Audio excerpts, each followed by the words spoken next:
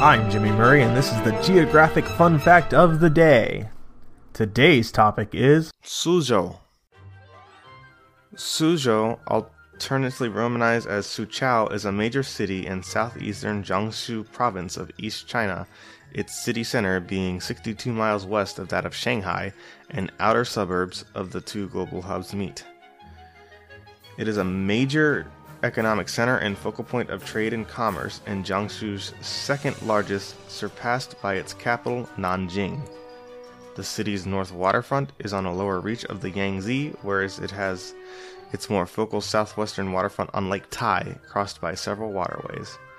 Founded in 514 BC, Suzhou has had a long and productive history. Local museums and host an abundance of displays of its relics, and many sites of historical interest exist. Around 100 AD, during the Eastern Han Dynasty, it became one of the 10 largest cities in the world, mostly due to emigration from northern China.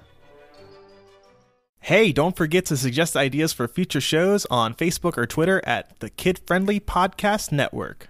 Thanks for listening to Geography on the Kid Friendly Network.